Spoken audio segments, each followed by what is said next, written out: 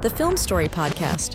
For Mill Pond, we've always placed a huge value on our relationships with our clients. And because of that, we have only offered 10 weddings a year to, each year. Yeah. And, I think we might, 2024, we haven't really, discussed it necessarily, but we are trying to maybe back away from those even a little bit more and lean more into commercial work. I mean, we love architecture. We love the small businesses. That's why we started our magazine. There's just so many stories to tell in that area. And me personally, I want to move more into commercial work and tell some of those stories. But also I want to do more with less. That's kind of a personal thing. Okay.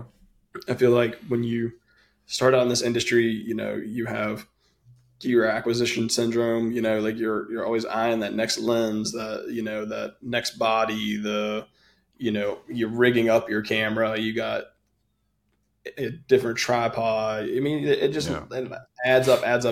And, I feel like the magic that we all felt and fell in love with videography was in the beginning, and we were doing so much with just a minimal amount of stuff. And you're always so proud of those projects that you made with, arguably just beginner equipment. And, so I'm looking to do more with less this year and tell better stories with that. Yeah, man. That's awesome. Because I feel like the gear gets in the way so often, Yeah, absolutely. Yeah, man. I love that. I'm in agreement with that. I think for us, that's like where we started when it comes to this production. Like, I think probably all of us, like I started crowdfunding campaign, raised like, I don't know, $1,300, got a Canon Rebel T3i, T2i, whatever was out then, and a little Walmart Rode microphone and a little Walmart tripod that, you gotta like, it comes up like that. Put the little plate. Yeah. One of those.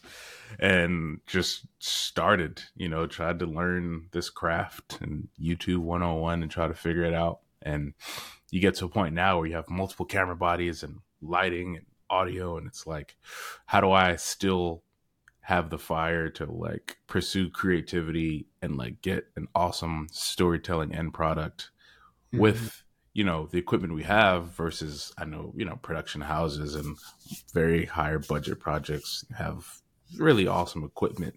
But even still with that equipment, they have to tell that story and they have to be compelling with what they do and not cheesy unless that's the style they're going for or something. But yeah.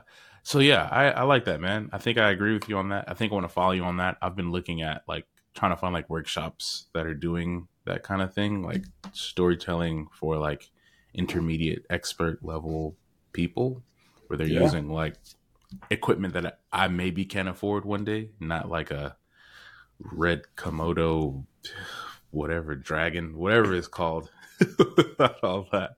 But something that we could actually use, cinema cameras or whatever. So, yeah, man.